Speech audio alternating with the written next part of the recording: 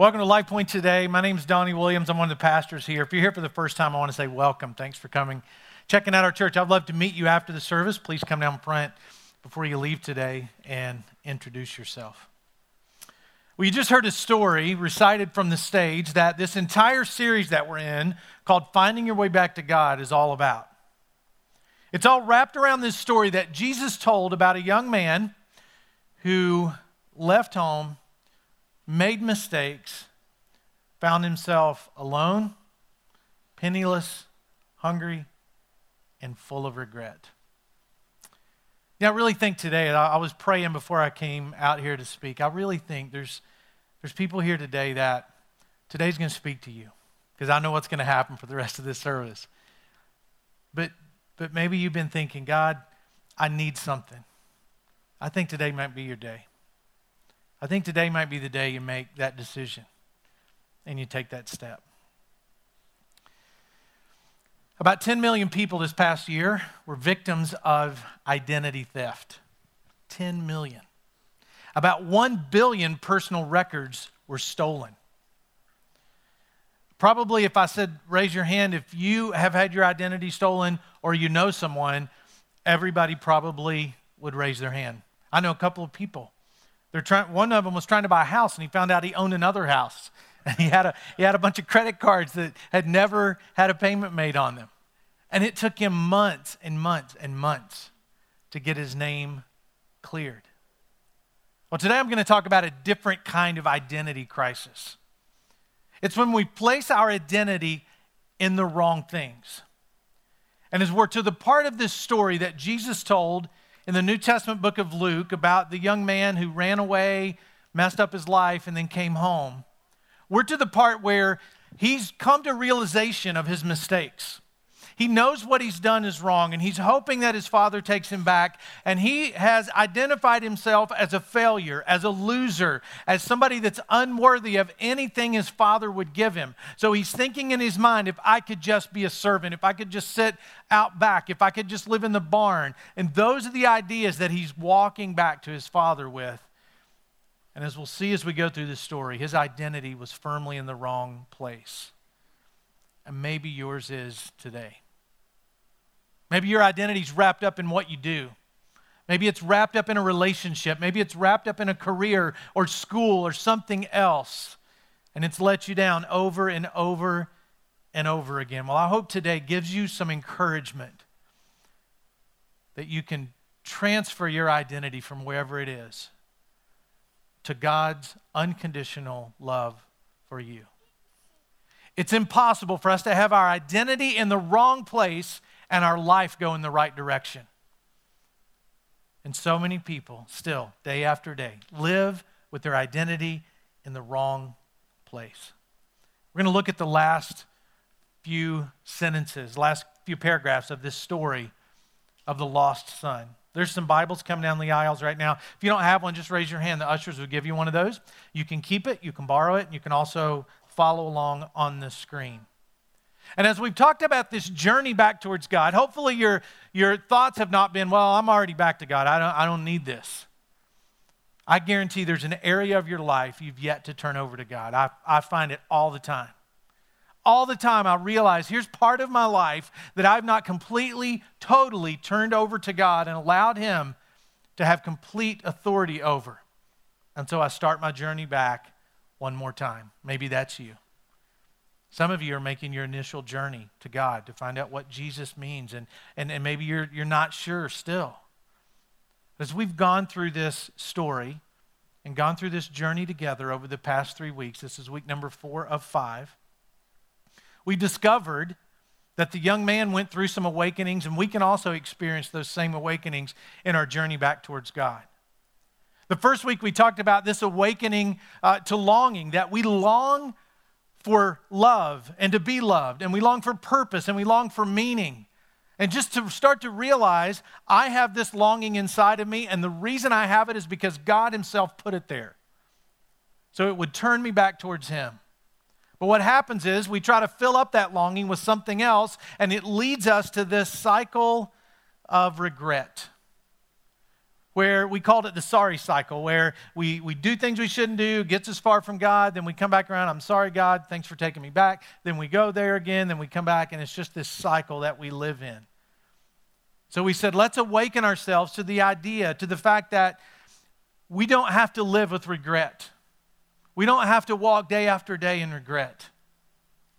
And then last week we talked about this awakening to the fact that we can't do it all on our own. And that might be big news for some of you. That you can't do it on your own. You need God's help. And God says, I am here to help when you come out and reach out and receive the help I'm offering you. And so last week, if you missed last week, we had one of the authors of the book, Dave Ferguson, was here to share part 3. If you missed that, please go online and watch the video. Because over 400 people, and many of them in this room today, wrote on a card, I need help with. And as our staff, some of us got together and we looked through those and we prayed over those. You were prayed for. Those of you that said, I need help with my marriage, you were prayed for. Those of you that said, I need help knowing how to live out my faith in the world, you were prayed for. I need help on my journey back to God. I'm not sure if I believe yet. You were prayed for. Those of you who said, I'm a follower of Christ, but I'm not a very good one, you were prayed for. Those of you that said, I need help, I can't overcome this addiction alone, you were prayed for. And over 400 people said, I need help. And wouldn't it be great if you could just end the journey with saying, I need help, and then everybody lives happily ever after? It doesn't work that way. That's the first step. And so this next awakening that we all need to experience in our journeys back towards God is the awakening to the fact that God loves us unconditionally. Our tendency is to not receive things unconditionally. We want to say, oh, you didn't have to do that. Or let me work and earn this. Let me fix this. But God says, no, I love you completely and unconditionally because you are my child.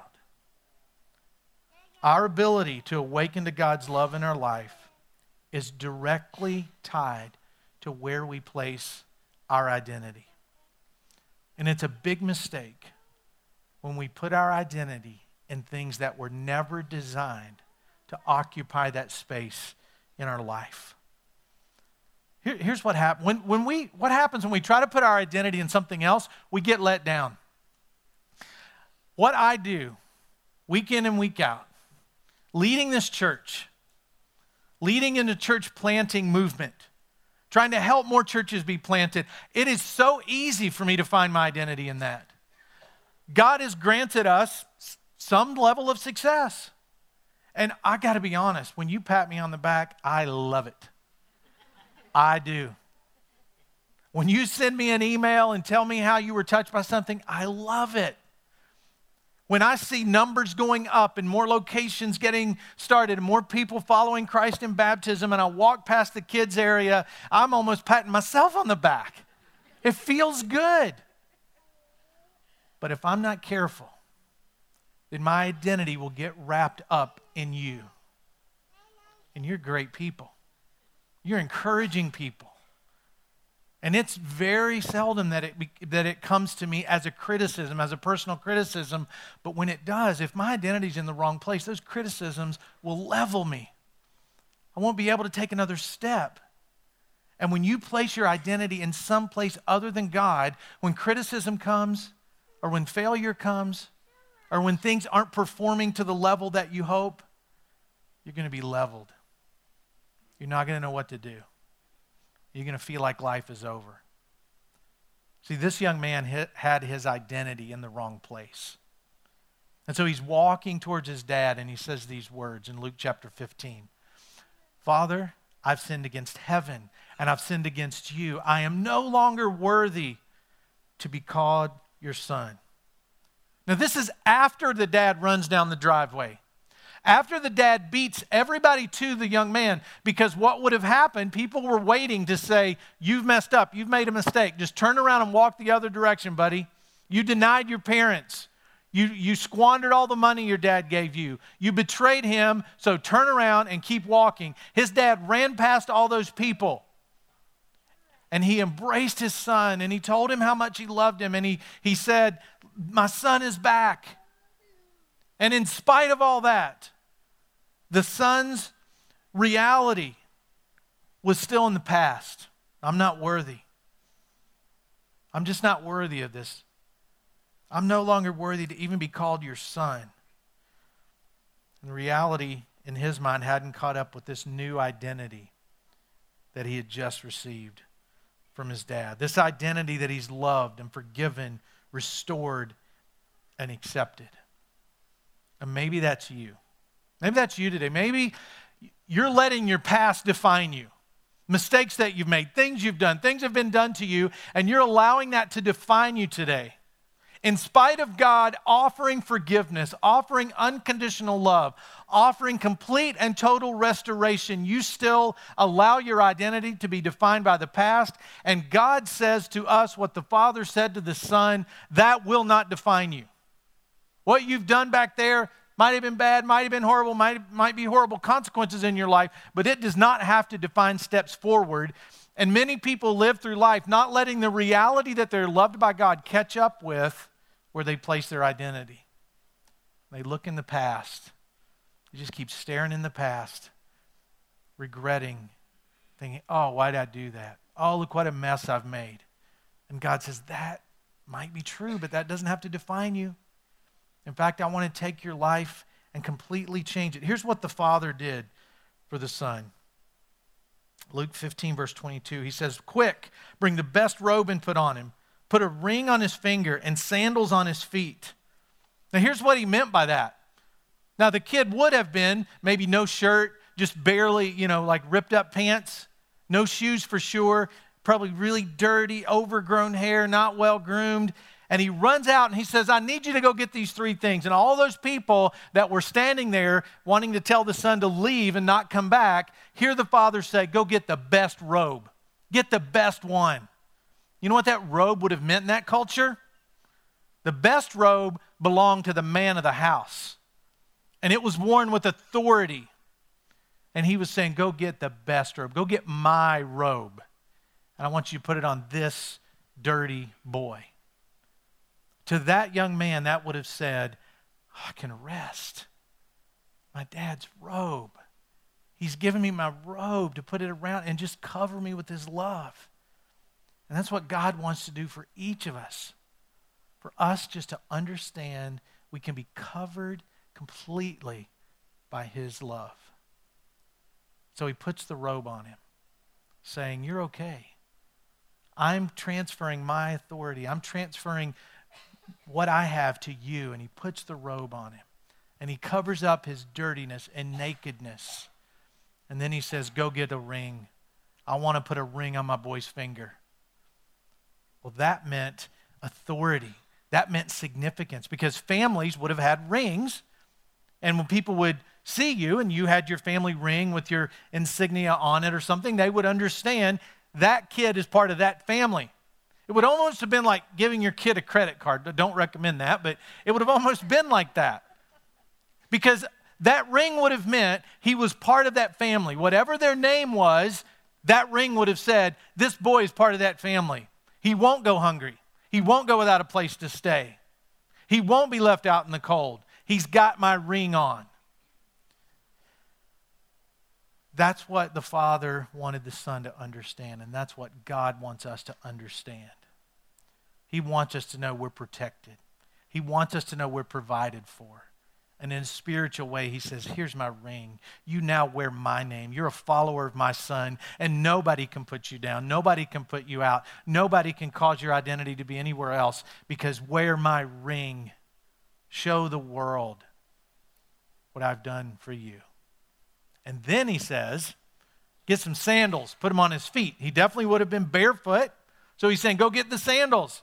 And the significance of just saying that in their culture would have brought this symbol of acceptance, total and complete acceptance. Because in an ancient Jewish home, only the home owners would have worn sandals inside the house. The servants, the slaves, they all went barefoot inside the house. And so this boy shows up barefoot saying, just make me a slave. And his dad says, I will have no part of my son being a slave. Put those sandals on his feet so he can know this is his home too. And he's not a slave. He's not a second-class citizen. And what he said by these three gifts was, boy, don't you doubt your value. You've messed up, but don't you let that define you. And that's the same thing God's love says to us. You've messed up. You keep making mistakes, but don't you let that define you. Don't get your identity stuck there. Let it be in the fact that I love you completely and unconditionally. That's what God says to us. And just like for the young man, I'm sure for him there was this shift that occurred when his reality caught up with his father's reality. And for all of us who are followers of Christ, there was a point when the reality of God pursuing us with his grace caught up with us, and our lives were never the same. When you realize that God loves you unconditionally, your life will never be the same. I remember the first time I looked at my then girlfriend's face and realized she loves me. And it wasn't like she loves me. It wasn't that kind of a she loves me. I remember walking by the Ohio River, and I remember looking into her eyes, and in my heart, I was like, this girl loves me. And my life was never the same. The same thing will happen when you realize that God loves you unconditionally. Look at these words on the screen from author Brennan Manning in the book Abba's Child. He says, define yourself radically as one loved by God. This is the true self. Every other identity is illusion. God's love for you and his choice of you constitute your worth. Accept that. Let it become the most important thing in your life. And so, what we're doing is trying to see ourselves as God's children and allowing that to define us, not our past, not our present, but allowing the fact that God loves us unconditionally. So week 1, we said, pray a prayer with us. And the prayer was, we called it the 30-day wager. God, if you're real, make yourself real to me. And then every week we've added a sentence. And I know for some of you, you're like, God's already real to me. Well, leave that part out. Just say, God, make yourself even more real to me. But that's not the case for everybody. Some people are still in the part where I'm not sure if God's real. So we're asking everybody to pray this. God, if you're real, make yourself real to me. Awaken in me the awareness that I am your unconditionally loved child.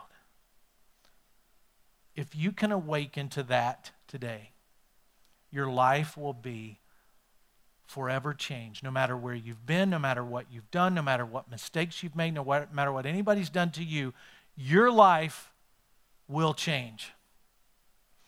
A while back, a young single mother came to our church, and her life changed. Her name's Emily, and I want you to see her story. Have a look.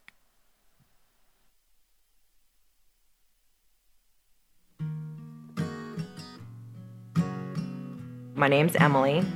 I'm 32 years old. I'm a single mother, but I am engaged now, so I will not be single mother anymore. I grew up Catholic, baptized Catholic, went to Catholic church until I was about 10, and then I moved away and I kind of steered away from church and started hanging out with some people that maybe I shouldn't have hung out with, and ended up getting in a horrific car accident. My best friend got thrown from it, and she died instantly. And shortly after that, my boyfriend killed himself, and I just couldn't function anymore after that. And I chose drugs and alcohol to get through life.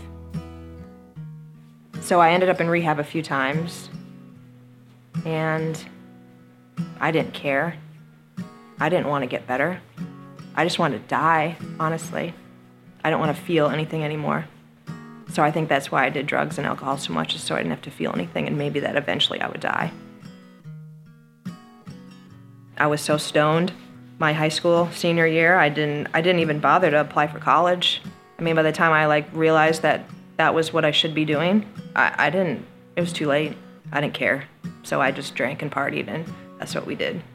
So I graduated high school, and I just worked, and I drank, and we partied, and got in trouble,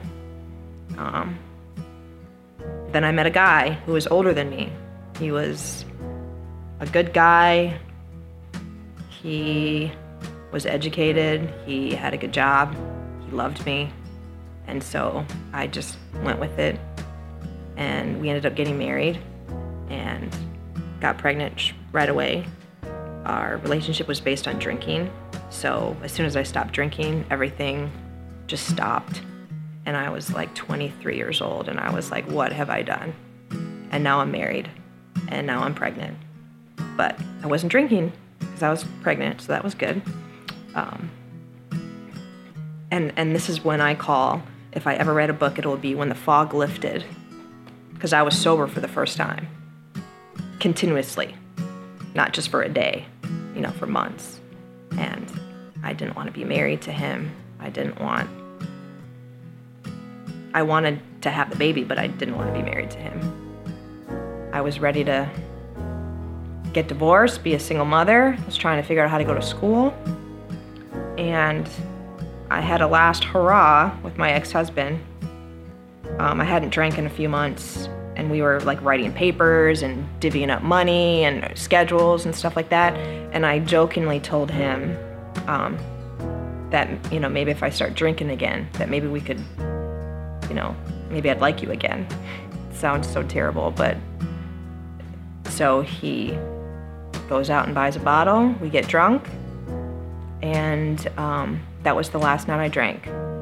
I got pregnant with my second son, and I think God did that on purpose to just keep me sober for another chunk of time where I could figure out what I wanted to do with my life, because I could stay sober being pregnant, no problem. But that was for someone else. It wasn't for me. So I took that time being pregnant for the second time to really figure out who I was without alcohol. And I just tried different churches. I went to my friend's church. I started going to her women's Bible book group thing on Wednesday mornings. And I did that for about a year, and that was awesome. I kind of felt like maybe baptism would be a good thing. I still felt like I was missing something. Like maybe I hadn't fully accepted him yet. I thought I had, but I don't know. And so I just kept trying, and I don't know, one day I was just like, I really want to get baptized, but I was scared. I didn't do it for a while. I didn't do it for months, even though I wanted to. And it would always come up, and then nope, I didn't do it. And one time, whoever it was up on stage said, if anyone's compelled to do it, you're more than welcome to just get up and let's do it. And I almost got up one time, but I didn't. And then this last time, my fiance, who was newly a believer, decided that he wanted to get baptized, and early on, he never thought he'd do it.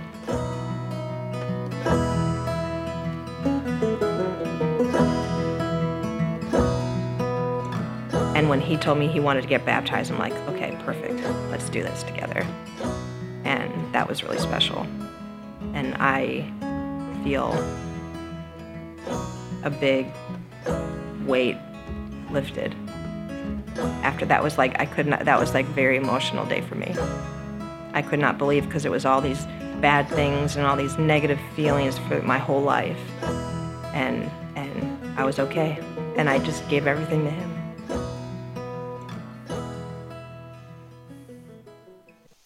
Thank you, Emily, for being brave and sharing your story with us. So she had a choice: be defined by her past, or take on the identity that Christ offers each of us. The son that day had a choice. He could have kept his head down and just said, oh, I'm not worthy. And the dad did everything he could to say, listen to me, boy, you are worthy. You are in this family.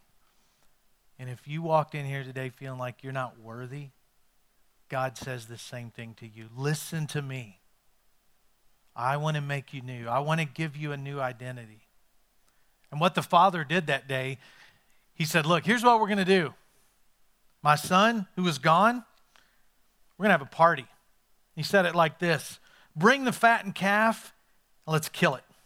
Let's have a feast and celebrate. For this son of mine was dead and is alive again. He was lost and is found. So they began to celebrate. That's what we're getting ready to do. Maybe for you. We're going to celebrate people who are taking that step and following Christ in baptism. What baptism says is, I surrender.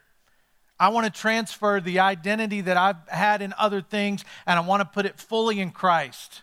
That's a picture of what baptism is. It's for people who have believed in Jesus and trusted in him to forgive their sins, and then just waving the flag of surrender, saying, I can't do